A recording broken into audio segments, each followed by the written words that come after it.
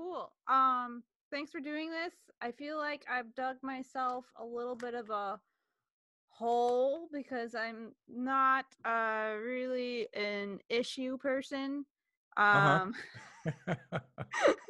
but I wanted to try. Okay. So Yeah. you dug a hole and you jumped in and you're over your head. Yeah. Yeah. Basically.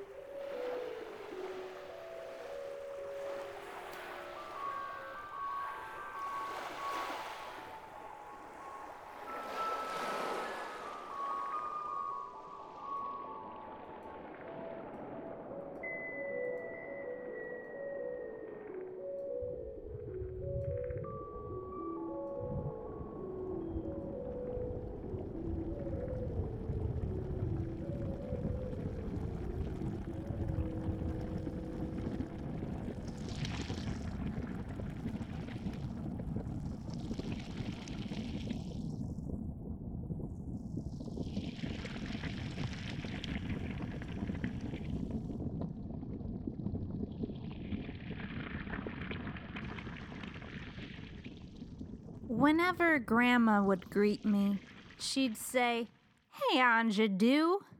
Hey, skinny cuplink."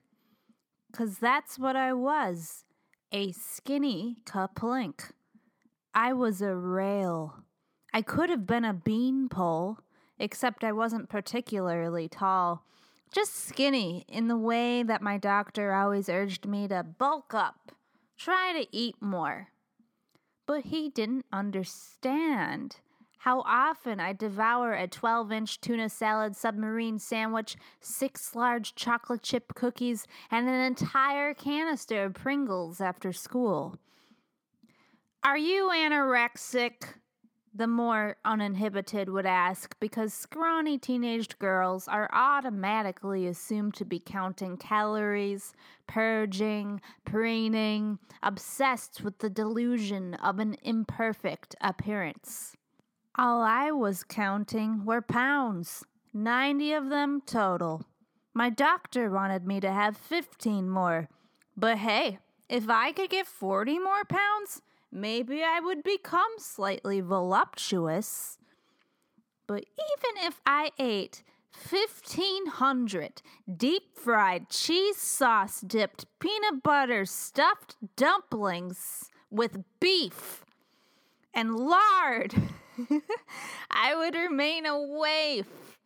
Someone who appeared to subsist only upon prayer and the daily ingestion of a communion wafer.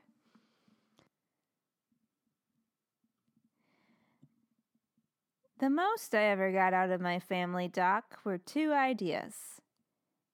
I am allergic to milk, and I have IBS.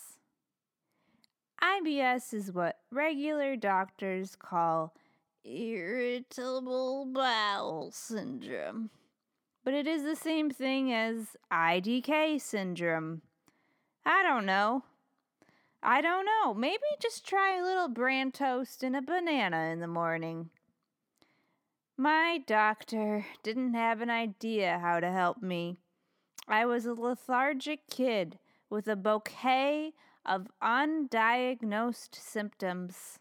When I became an adult, these symptoms multiplied and worsened. I'm not going to get into all of that. I have a larger point. A heavy, subtle force cloud that moved in to obscure my spiritual vision.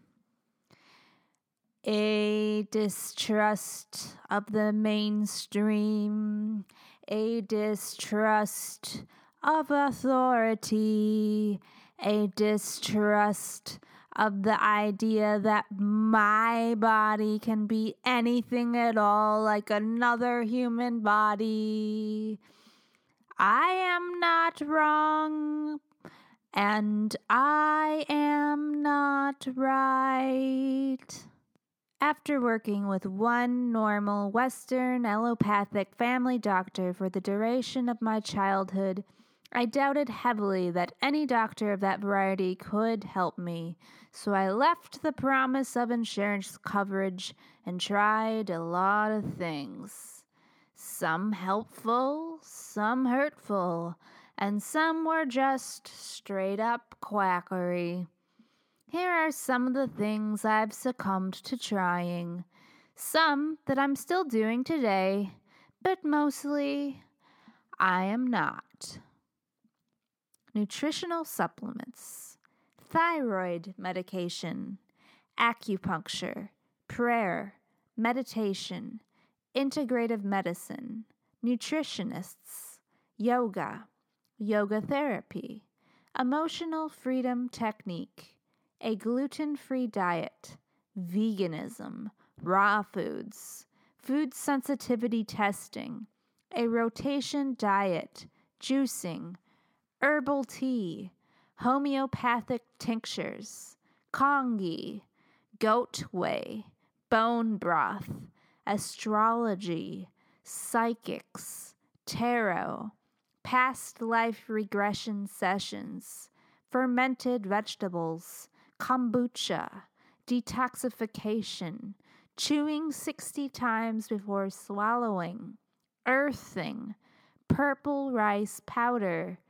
alkalizing, Reiki, foot massage, blood microscopy, dry brushing, ghee, low-dose naltrexone, dance, chanting magic spells, positive thinking, muscle testing, raw milk, a paleo diet, water filters, IV infusions, chelation therapy, dowsing, parasite-killing tea, sleep hygiene, an earlier bedtime, avoiding fluoride, organic only, stainless steel, glass and clay only, eating cilantro with my every meal, essential oils, oil diffusers, CBD oil switching, hand mudras, Buddhist retreat centers, soaking my beans, soaking my nuts, soaking my grains, sprouting, seed cycling with the moon phases, eating only cooked foods, neti pots, ear candling, on-demand sessions, air purifiers, ingesting, bentonite clay, food diaries, tree hugging, vision boards, manifestation, law of attraction, Joseph Campbell, Eckhart Tolle, Deepak Chopra, the life of Pi, eat, pray, love, what the bleep do we know, the way of the peaceful warrior, calling upon angels, calling upon ancestors, calling upon a universal God, calling upon specific gods and goddesses, calling upon Mary and the saints, calling upon my higher self, calling upon my future self, calling upon my more successful parallel universe selves. I'm not cured. I'm still struggling. Some things are more helpful than others. Recently, I've been discovering weightlifting and exercise to be helpful with my energy and mood. Now, who would have ever have guessed exercise to be helpful? But honestly, I did have an alternative doctor tell me at one time to be very cautious with any sort of exercise. The stranger the prescription, the more inclined I have been to try it because I've been desperate for a cure. A state of desperation opened me up to the woo-woo con artist hole. It compromised my ability to think clearly. Long before I ever tried lifting barbells, I started attending meetings for raw milk drinkers and was handed some anti-vaccination pamphlets. While I am no longer inclined to embrace anti vaccination philosophy, I still get emails from that group, and more so than ever in the midst of a global pandemic. I should just read you one of the emails. In fact, that's what this episode is going to consist of. A reading aloud of one vaccination phobic email, interspersed by the reactions of Dr. Michelle Kosmalski, a regular family doctor whose authority I have learned to trust. Now, here's a little background about Dr. Kosmalski so that you know she's legit. So as we said, I'm Michelle Kosmalski. I have an MD background. I studied at University of Wisconsin in Madison, School of Medicine and Public Health. I graduated in 2013. So part of our medical training, a lot of it is how to think critically and apply evidence-based medicine. So that's a big part of my background was what does the evidence say, which we find evidence through trials and studies done. The other thing before medical school is I did research in an immunology lab. So I had done some graduate level courses in immunology prior to medical training as well. So that definitely boosted my knowledge of the immune system in general. And I have one published paper from that research that I did prior, so you can Google me and find that published paper as well. I was part of a team that was working on BCG, which is tuberculosis in an animal model. We would look at infecting the brains of mice with the animal form of tuberculosis. We were doing multiple sclerosis research. And if you overlay a world map of where the prevalence of multiple sclerosis, an autoimmune disorder, is found, it's a mirror reflection of the areas that's high with tuberculosis. So there's some interaction with people that get tuberculosis don't get this autoimmune disorder, multiple sclerosis. That's why we were looking at the tuberculosis infection, because it does something with our immune system that is almost protective for getting an autoimmune disorder. But yeah, so I'm a family doctor.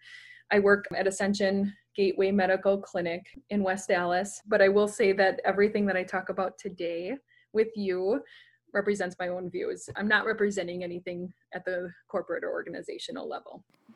I asked my friend Peter Donalds, also known as Charles Burcell in the radio world, to read the email aloud for us. Minor impact. Vaccine manufacturers claim that COVID-19 vaccines are 95% effective, but the FDA is allowing companies to define effectiveness as prevention of mild symptoms. The studies are not designed to detect a reduction in outcomes such as severe illness, hospitalization, or death. For individuals who develop severe symptoms, the vaccine is not a remedy. Instead, nutritional and oxidative support can help keep the illness from going into overdrive.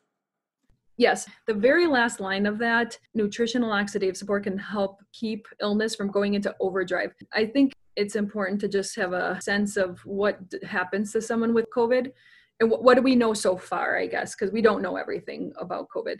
But it is believed that a lot of the damage, so to say, from COVID isn't the virus itself, it's just the complications that the virus creates. They've looked at it and it seems to be that it's our own immune systems that just gets so ramped up by the virus that it goes into overdrive and it doesn't calm itself down. It's kind of like you get a common cold virus, right? But instead it decides that this is a life and death kind of a thing. And so every part of your immune system's activated, like an overreaction. So the very first thing that I looked up, there's somebody behind this that wants nutritional and oxidative support.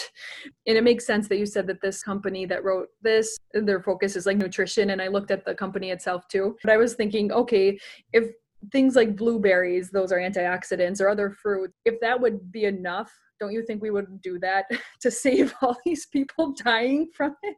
If we just had to feed people blueberries and have their nutrition be better, that's kind of the oversimplification. And I think it's way too early to tell whether or not any study on, I don't even think there is a study that could tell us anything about nutrition at this point, because it's just way too early in the disease. That was just the point to that that one sentence there. Now they talk about effectiveness, and this was actually a very interesting point that this article did make. How do we define effectiveness? What means something's effective? And they're talking about the prevention of mild symptoms as being effective, which I think makes sense. If you're trying to say that something works, so to say, you want to prevent symptoms. Why are we defining it as preventing mild symptoms when we're worried about bad symptoms? I think it's because initially the trials on these, or the studies, was just whoever wanted to take the vaccine. They weren't going to be giving a vaccine that could be potentially harmful to somebody that's in a really severe state. I also looked into the CDC website about just the flu vaccine, because even effectiveness on flu vaccine doesn't look at deaths. Like, does it prevent death? When you look at good quality trials, the best ones are what we call a randomized controlled trial, which means that we can sort people into different groups that match pretty much the same, like the same number of smokers or not, just have a very diverse group of people so that we're not biased to limiting only people that weren't smokers were in one group. You know, we want everything to be very randomized, where we can control what group gets the placebo and one group gets the treatment. And it's even better if both the researchers and the people, the participants, don't know which group they're in. That's always the best, because then there's, again, less level of biases. But unfortunately, a lot of the vaccine trials, including the COVID one, I would imagine, you can't do that, because a lot of trials, once you find or you think you have something that can help a lot of people, it's not considered ethical to give people a placebo if we know that there's their life on the line and that they might actually benefit from getting the treatment. What that means is we can't do randomized controlled trials. We have to do what's called observational trials, which means we just give it to people and just observe what happens. But there's a lot more chance that there's biases, because there's biases on who even will sign up for that kind of a trial. You're not getting a good representation of the general population with it. So there's limitations in just how we can design it, which are mostly observational studies. We can never get basically that outcome that we're looking for, which is like, does it decrease deaths? Does it decrease severe symptoms? I think a reasonable person can think, though, if this is preventing someone from getting mild symptoms, it's probably preventing them from spreading it as much to people that might get severe symptoms, and in that way preventing deaths. I wouldn't put so much emphasis on how they define the effectiveness, because I feel like if we did prevent the mild symptoms, all those other ones would be prevented, hopefully, as well. It's hard. A lot of times the discussion that a lot of the either pro or against vaccine stances go with is it's hard for a common person without a background in immunology to understand the language that's used a lot of times. A similar thing is kind of like legalese, right? They use a lot of words that have a meaning into common people, but then it means something very different in legal. So it's similar to that, where there's things that sound very straightforward, or, oh yeah, that makes a lot of sense. It's very linear. But if you don't have the background, you don't see the questions behind it or the holes in the logic. Expect adverse reactions. Participants in every COVID-19 vaccine trial have reported adverse reactions, including high fever, chills, muscle pains, and headaches. Some have even reported severe reactions that required hospitalization and invasive treatment. According to the FDA, potential long-term effects may include Guillain-Barré syndrome, brain swelling, muscle weakness and paralysis, convulsions and seizures, stroke, narcolepsy, shock, heart attack, autoimmune disease, arthritis, and joint pain, multi-system inflammatory syndrome in children, and death. Some UK health workers have experienced anaphylactic shock after receiving one dose of the approved vaccine. The first part about adverse reactions that are reported in every vaccine trial, high fever, chills, muscle pains, and headaches. So it sounds like that no matter what the trial had, they did have some sort of report of adverse reactions. I think that this is where it's important to, when you look at the studies, to know, is it statistically significant? Statistically significant is a very complicated thing, but it's basically like when you have the placebo group and you have the treatment group, You want to see how many people in both of those reported the same things. How many that got a placebo said, yeah, I got chills and high fever and muscle pains and headaches. Because if there was way more in the treatment group, that's when we say, oh, it's statistically significant. It's more than just what could have happened at random or due to the placebo effect. That first line seems completely reasonable. Yeah, I'm sure that they all reported some level of that. I mean, most vaccines you can get that with high fevers, chills. Those are common symptoms for your body building up immunity to something. We did something to your body that's causing it to build up an antibody, right? The severe reactions I thought was very interesting because some of these, I don't think that some of these are even accurate. Like narcolepsy, my understanding of narcolepsy is it's a chronic disease.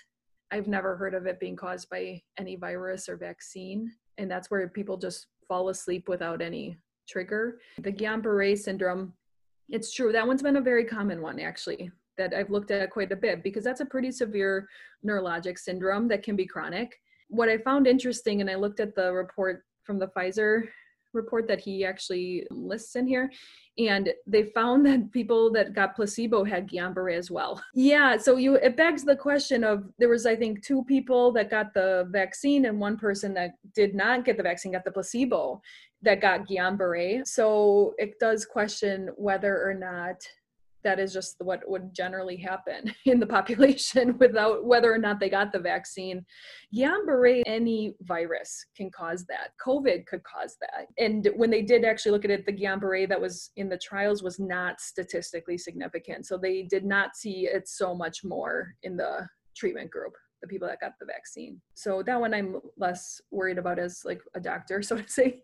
I'm not sure the difference between convulsions and seizures. They're the same thing. And then the other ones too, the shock, heart attack, autoimmune disease, it's just hard to know. All the studies have been too early to say these. They are talking about potential long-term effects. There's no long-term data. So could any of these cause any of that? Sure, there could be. It just, we need more long-term data to rule it out. Yeah. Anaphylactic level allergies. What should people do with that? Yes, that is a really good question. They don't know if that's related to the vaccine or not. So I would probably do it case by case on whether or not I would actually recommend them get the vaccine for my own patients. If you have an underlying condition of anaphylaxis with something else. I believe one of those nurses had an allergy to like a nut or something like that. Definitely, I would be very cautious with anyone that carries around an EpiPen on the regular basis because they may go into anaphylaxis from it. I think that that's a reasonable concern and probably should talk to the doctor a bit more about pros and cons of doing the vaccine with that and weighing out the person's risk for a very severe disease. Won't prevent COVID-19. An FDA Pfizer briefing paper published December 10, 2020, revealed 43% more suspected cases of COVID-19 in the vaccinated group than in the placebo group within 7 days of vaccination. Wait, what? This one I really looked into. 43% more suspected cases of COVID-19 in the vaccinated group compared to placebo within 7 days of a vaccine. That in of itself is true. I looked at the reference that he said 43% more suspected cases in the vaccinated group than in the placebo. But he did kind of twist on the wording there, because what was actually reported wasn't 43%. They didn't say that. That was him deducing from the numbers that were put out. This is where, again, having a background in immunology is very important. And it has to do with this 7 days of vaccine. Suspected is a key word. These are cases of people reporting symptoms, again, which can be biased too, but it sounded like these were symptoms that sounded like COVID, but they were not confirmed. These were not laboratory confirmed. These people did not have a positive blood test that said, yes, they did have COVID, but they're suspected to have had it. And this was within 7 days of a vaccine. So a thing that's important to know is, how does our body respond? Like, what are the antibody responses when we get a vaccine? This is an example of a vaccine that is given called tetanus and diphtheria, the tetanus vaccine that we give. And it's 2 doses that's given because it's similar to the COVID vaccine in that it also requires 2 doses, right? The amount of antibody is on the y-axis. So that's At this point in our Zoom interview, Dr. Kozmalski and then the x-axis, which shared is the her horizontal, screen with me so that I could shows when they see vaccinated a people. Okay, so chart that's where it says with a first lot of exposure to numbers antigen. Antigen and is the vaccine. science on it. And it just doesn't translate well to the audio world of the podcast. But she made some really good points. And ultimately, I understood by looking at it why we need to get 2 vaccinations rather than 1 in the case of COVID, because our immune system needs to fight it twice and within a certain window. Otherwise, it doesn't work. Which means that it's not like you get the vaccine and you walk out of the office and you say, wow, I can now get completely exposed to diphtheria or tetanus and I will be completely covered, because it takes a while for your body to be stimulated. The vaccine just stimulates your immune system to develop these antibodies to be able to fight off the virus, right? Okay, so the first time you get a vaccine, there's an initial lag period, and that's when IgM is produced initially. Right away, you get an IgM response, which is think of that more of a weaker antibody response, but it's the first one. So that if you did get exposed when the IgM was high, that would give you some immune protection right there. But the long-term antibody that gives us the most immune protection over the course of even our lifetime for some diseases is the IgG.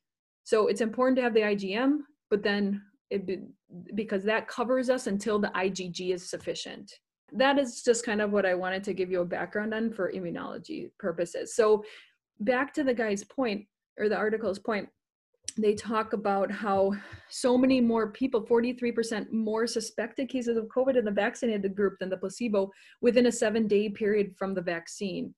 They're talking about the first vaccine that was given, and within 7 days, we know just based on what I showed you there on that graph, that it takes 2 to 4 weeks to see a response. So I'm not really sure what the point is with that. Of course, you have no coverage at 7 days. You're still in that period where your body's trying to build up the immunity. Initially, you would read that and think, oh my gosh, that sounds crazy. That sounds like it's not effective. It sounds like it's not even doing anything, right? Because so many more people that got the vaccine got COVID suspected symptom. If you didn't know that you need that time lag, the timing is important to be able, like you see on that graph, you have to get it before both of the antibodies are down so that you get some continued immunity. No liability. COVID-19 vaccine manufacturers will be protected from all liability. If you are injured, you cannot sue. Manufacturers will have complete indemnity, even though all previous attempts at creating coronavirus vaccines caused harm and never advanced to regulatory approval. That's always true. Liability, this extends, there's different laws that protect people that are trying to help. And this extends for me as a family doctor. If I pull over, if I see that there's someone that was in a horrible accident on the side of the road and I did something to try that I thought was in good faith trying to help the person, but was outside of my scope of practice, I'm protected. That's called the Good Samaritan law. Let's say that a surgeon should have known not to do something, but I didn't know that as a family doctor and I tried to help the person and it caused harm or they died or something like that. I'm actually protected from liability because it's outside of what I'm not a trauma surgeon, so I don't see people in that kind of a thing. No one's trying to create a vaccine just to kill off more people. I think in general, most people that go into this kind of, even including the pharmaceuticals, which I have a lot to say about that, I don't think that they're trying to be malicious. We have a deadly virus on our hands that are killing more people than 9/11 in a day. So everyone's racing to develop something that seems to not be very harmful for many people to hopefully protect people. You basically would have to prove that they knowingly administered something that they knew they had lots of research behind that caused very major harm. What studies they've done on the vaccines. Guillain-Barré and some of those other syndromes that they talked about earlier that seem to not be statistically significant. They're obviously not just going to put a vaccine out there and say, okay, well, wash our hands, we're done, we did our job. They're going to continue to follow people and follow symptoms. And if it does seem like, wow, horrible things happen, I'm sure they will pull it. There's always a review to continue to stay on the market as well. It's very hard in a medical system in general to prove liability. You can always sue, it's whether or not you will win, right? You have to prove that they knowingly did something harmful. Will not end restrictive measures. Dr. Anthony Fauci of the National Institutes of Health acknowledges that the vaccines may prevent symptoms, but will not block spread of the virus. So vaccine recipients will still need to wear masks, practice social distancing, and avoid crowds.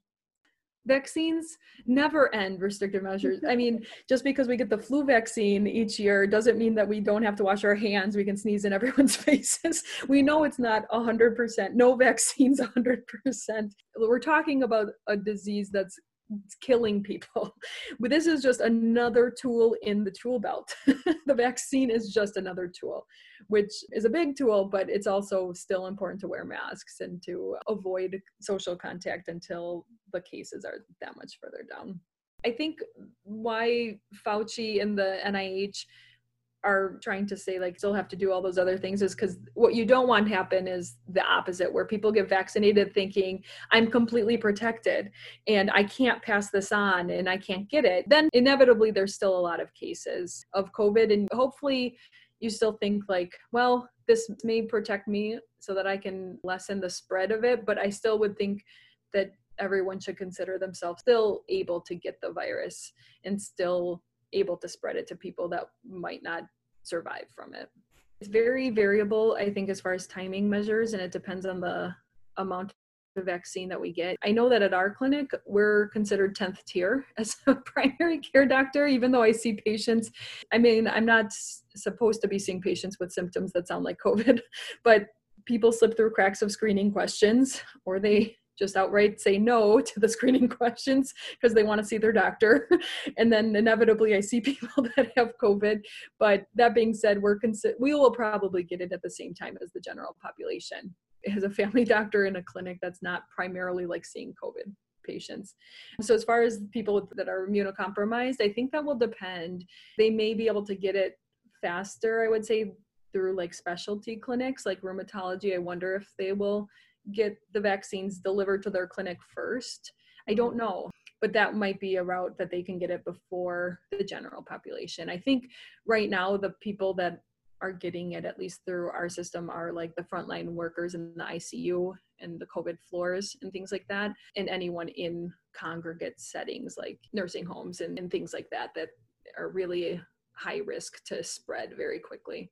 But I think as far as immune compromise goes, that's a little bit harder to piece out where you draw that line of if someone has an autoimmune disorder like, I don't know, Crohn's disease or something like that, but they're well managed, or they aren't on immunosuppressants, or they are on immunosuppressants. Those are going to be a little bit trickier, I think, to piece out when and how fit that in. So I think the hope is that we'll pretty much offer it as fast as we can to the general public, so everyone will pretty much be getting it around the same time.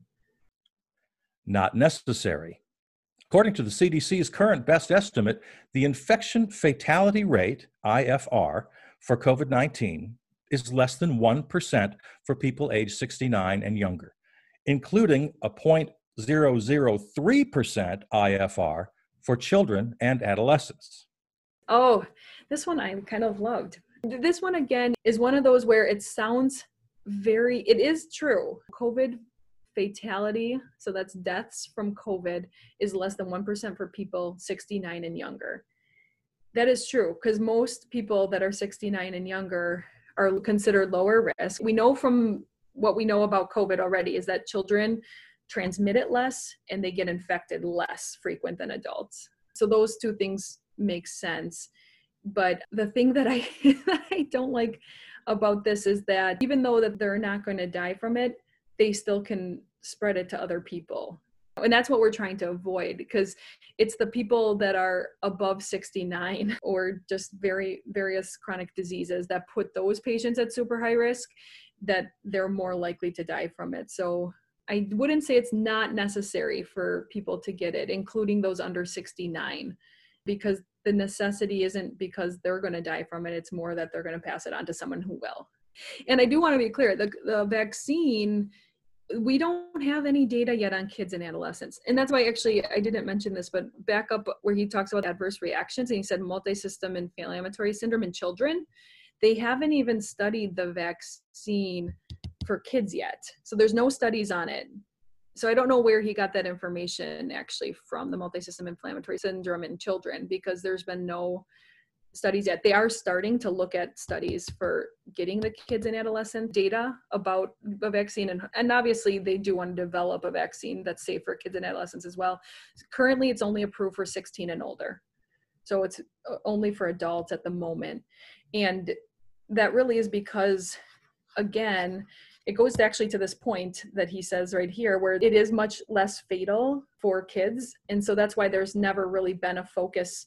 The focus was trying to protect the older folks and get a vaccine for adults first, because the kids spread it less than adults do. There's no approved children or adolescent vaccine, only 16 and above. I would not say not necessary. I would say definitely necessary, because somebody's giving it to the people that are dying.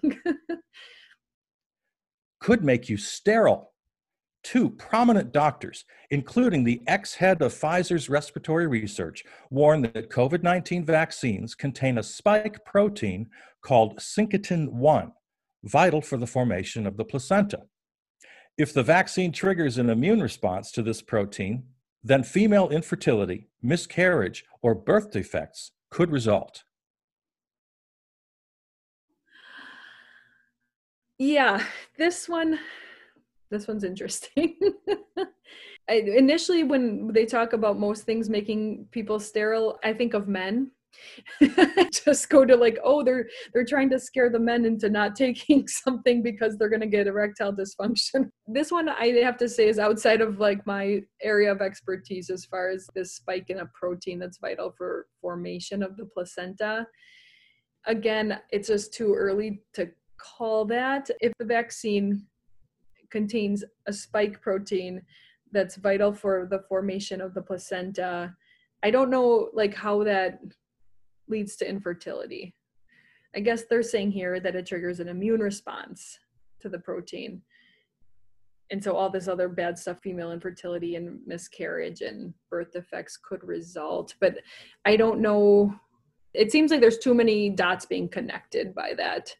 I think we'd have to do more research as far as what it actually happens with a spike in that protein.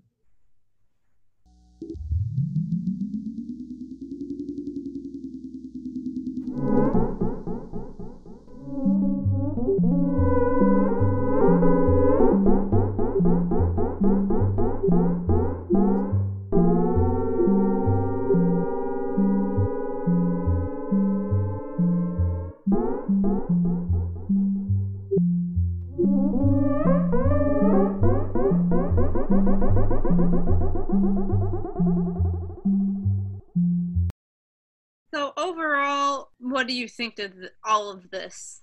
It oversimplifies things. It really takes talking to an expert in those areas to really understand the risks, because there are risks. I'm not going to deny that there are risks for everything that we do. There's a risk, but really to understand that and try to help people to make the decision for them, because every person is different as far as risk for disease, risk for death, risk for spreading to other people that would die. All those things take into account. What do you think the goal is with this email? Pointedly, it's just trying to get people to question, I think, the vaccine.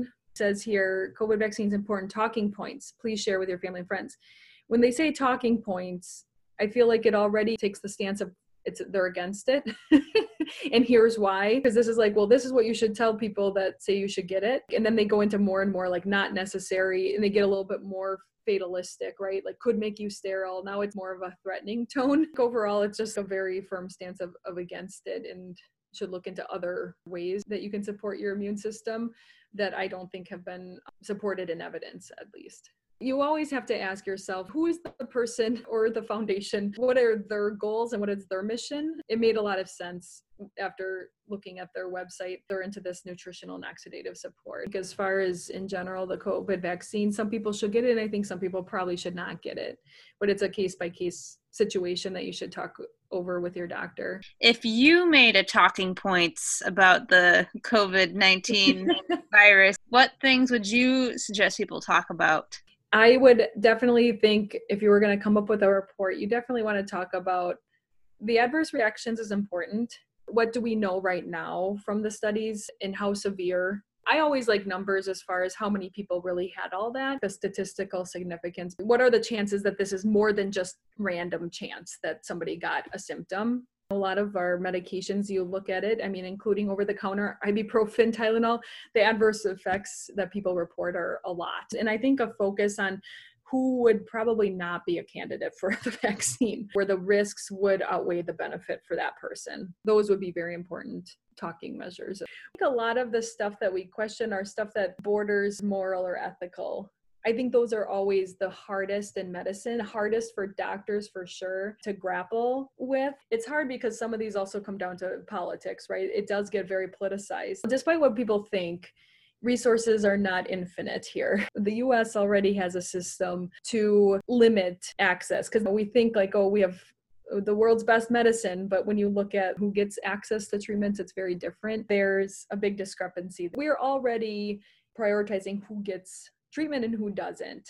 It's just very covert because there's nothing outright that says, oh, you're going to get treatment for this or you're not going to get treatment for that. It's much more based on our socioeconomic status, where we live, how many doctors are in that area. It's more of an invisible rationing of resources. I see, unfortunately, too many times people, they don't have insurance or they don't have the right insurance that doesn't pay enough, where they are denied services and care that if they had better insurance that would pay physicians more, that they would get better treatment or different treatment at least. There's a lot more questioning that should be done about that. Medicine is advancing very rapidly. So there is a lot of things that we now offer patients, but all come with risk. There's never a procedure or anything that we do that's completely risk-free. How much do you risk? For example, if you have a brain aneurysm, that is a weakness in the wall of the artery, and arteries supply our brain with oxygen and nutrients. And so if that ruptures, usually it's fatal, or you have a stroke. And so now medicine's advanced enough where you can put in a coil to help stabilize that wall. But just going in to put in a coil is very risky. You can have a stroke right then and there and be done. We can't tell you what to do. We can just give you the data on how many times does that happen? How many people does that happen to? What are your chances that it might rupture? And then you decide. I think most people want to do whatever they can to protect their loved ones, and no one wants to cause death to someone. Trying to balance out what are the risks of passing it on versus you yourself getting sick as well. Because it's hard to say. We don't know. This disease is unlike any other. We have not seen anything like this where it's very unpredictable. How afraid are you that a significant portion of the population won't get vaccinated? I think that probably many people will choose not to be vaccinated.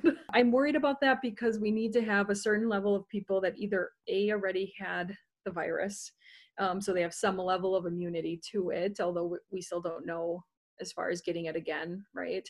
Getting it a second time around. Definitely if it mutates, you can get it for sure. We need to have a certain level of either people that have gotten it and gotten over it, so they're no longer going to pass it along to people, and or enough people get the vaccine. That you don't need everyone in a population to get the vaccine. There's something called herd immunity, where if there's enough people with immunity, you actually are protecting and covering some of those people that didn't get it. If I'm remembering right from medical school, it's around 80%. 80% of the population either elect to get it, to get that herd immunity, which is a lot.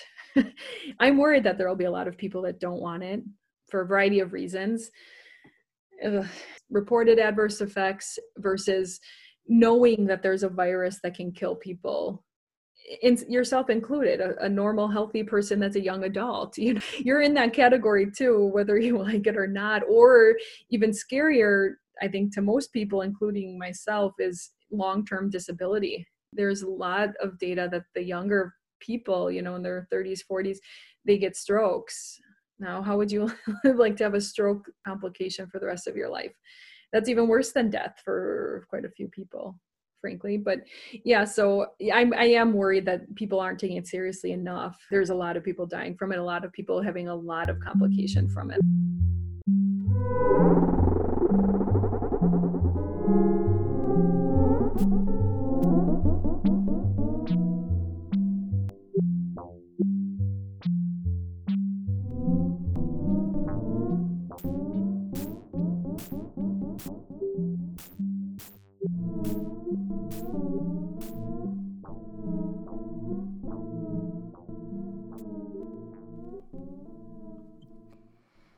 That's the email, and that's the interview. Now, if you happen to be an anti-vaccination conspiracy theorist who has listened this far and are still waiting for me to pledge my allegiance to Big Pharma because they just gave me $1 billion all hush-hush to do this scrappy... But let's face it, I'm a one-woman production. I record, I edit. It's crappy. It's a crappy production quality podcast. If you've been waiting this long to hear me pledge my allegiance to Big Pharma, you just aren't going to hear me do that. Not because I am bought out, but because I have my own agenda. My agenda is that I want people to put a little more trust in authority when it comes to this public health crisis. One of the reasons is yesterday, my father-in-law, Tim, died of COVID-19. Typically, when someone dies, the next question people ask is, how old were they? Well, Tim was 80 years old. Yes, he had a long, full life. But that doesn't justify his death. And it doesn't justify the deaths of anyone else who has died of COVID-19. Whenever we lose our elders, we lose life mentors and our own history. This pandemic is mass killing our knowledge keepers. The Yodas who have memories of other difficult times and who could best help us respond to our plethora of current struggles. Please, don't spread it. Don't get it. Please don't be a mask hole. Even if you don't care about the virus, somebody else does. When Tim entered assisted living right before the pandemic, we thought he was going to be very safe there. He'd be getting regular meals, and if he fell or wasn't feeling good, someone would arrive to help him right away. But now assisted living centers, nursing homes, homeless shelters, and prisons have twisted, becoming the most hazardous of spaces. Receiving care has become lethal. And no matter a person's place, age, or health status, it's a death and disability lottery every time someone catches this virus. This needs to end. Previously, I've opted out of getting the flu shot many times for fear of mercury. I never even looked into the science of that until today. According to the FDA's website, the amount of mercury in a flu shot is roughly the same amount of elemental mercury contained in a 3-ounce can of tuna fish. Now, to be honest, I no longer eat tuna precisely because of the mercury in it, and also the overfishing crisis. And I might not even get a flu shot every year in the future. However, I am definitely going to get the COVID-19 vaccination as soon as possible. I'm going to get the shot for you and for me and Tim and all the people who have died from this and all the more people who will if we don't vaccinate and all the people who have to live the rest of their lives with bodies permanently altered by the damages of COVID-19.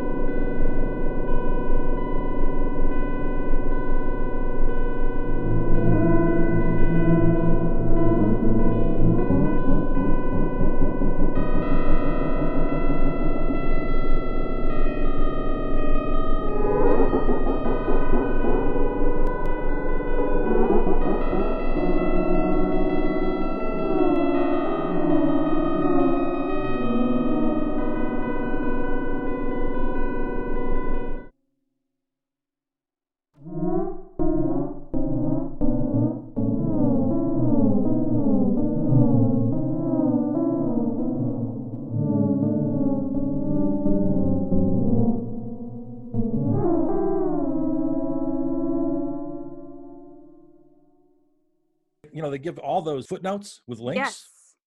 So just at random, I clicked on one of them. This whole process took me about 30 seconds. Huh? Clicked on one of them, found the author, Googled him, found out within 20 seconds he's a nut job. He's an outlier criticized by everyone else in his field. And this was one click randomly. People have to realize it's really not that hard. It's pretty easy and it's pretty quick to do a little fact checking on anything that sounds fishy. And that's one of the first thoughts I had when you sent this email was, so you can do science backwards. You can start with your conclusion and then find the evidence to back it up.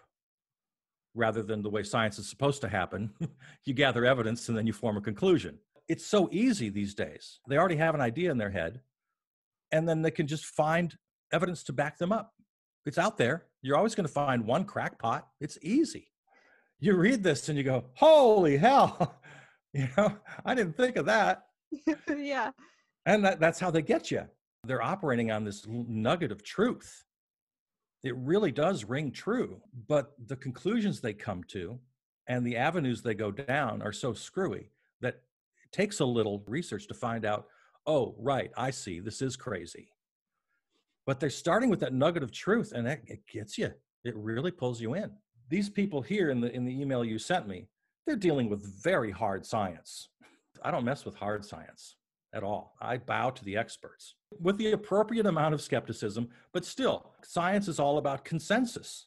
And if they've been able to reach a consensus. What would you consider soft science? Economics for sure. The very fact that you can have a conservative economist and a liberal economist tells you right there. I mean, you can't have a conservative biologist or a liberal biologist. If you do, they're the outliers I was talking about. What do you think the motive is for these people who are putting out this misinformation?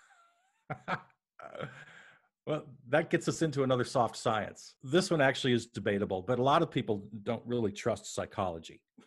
I'm not sure where I stand on that. I won't offer an opinion right now. The whole kind of bandwagon jumping, which is a logical fallacy, well, everybody else believes it, so I will. It's kind of the other side of that coin. Well, there's this small elite group of people who really know the truth. And I'm going to join them because that's going to make me feel special. It's the Fox News model of success.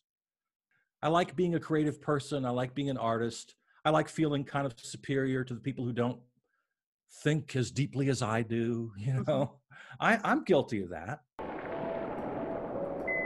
in my own way.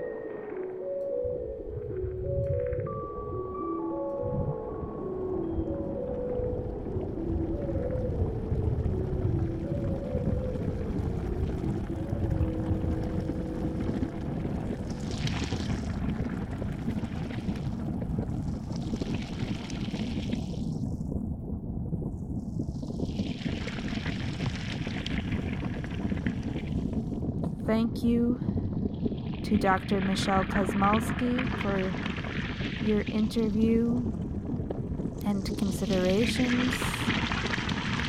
And thank you to Charles Bursell for your reading of the email. Thank you to the Weston A. Price Foundation for the paranoia you sent me in my email. Music for this show is by my brother, Anton Seeger.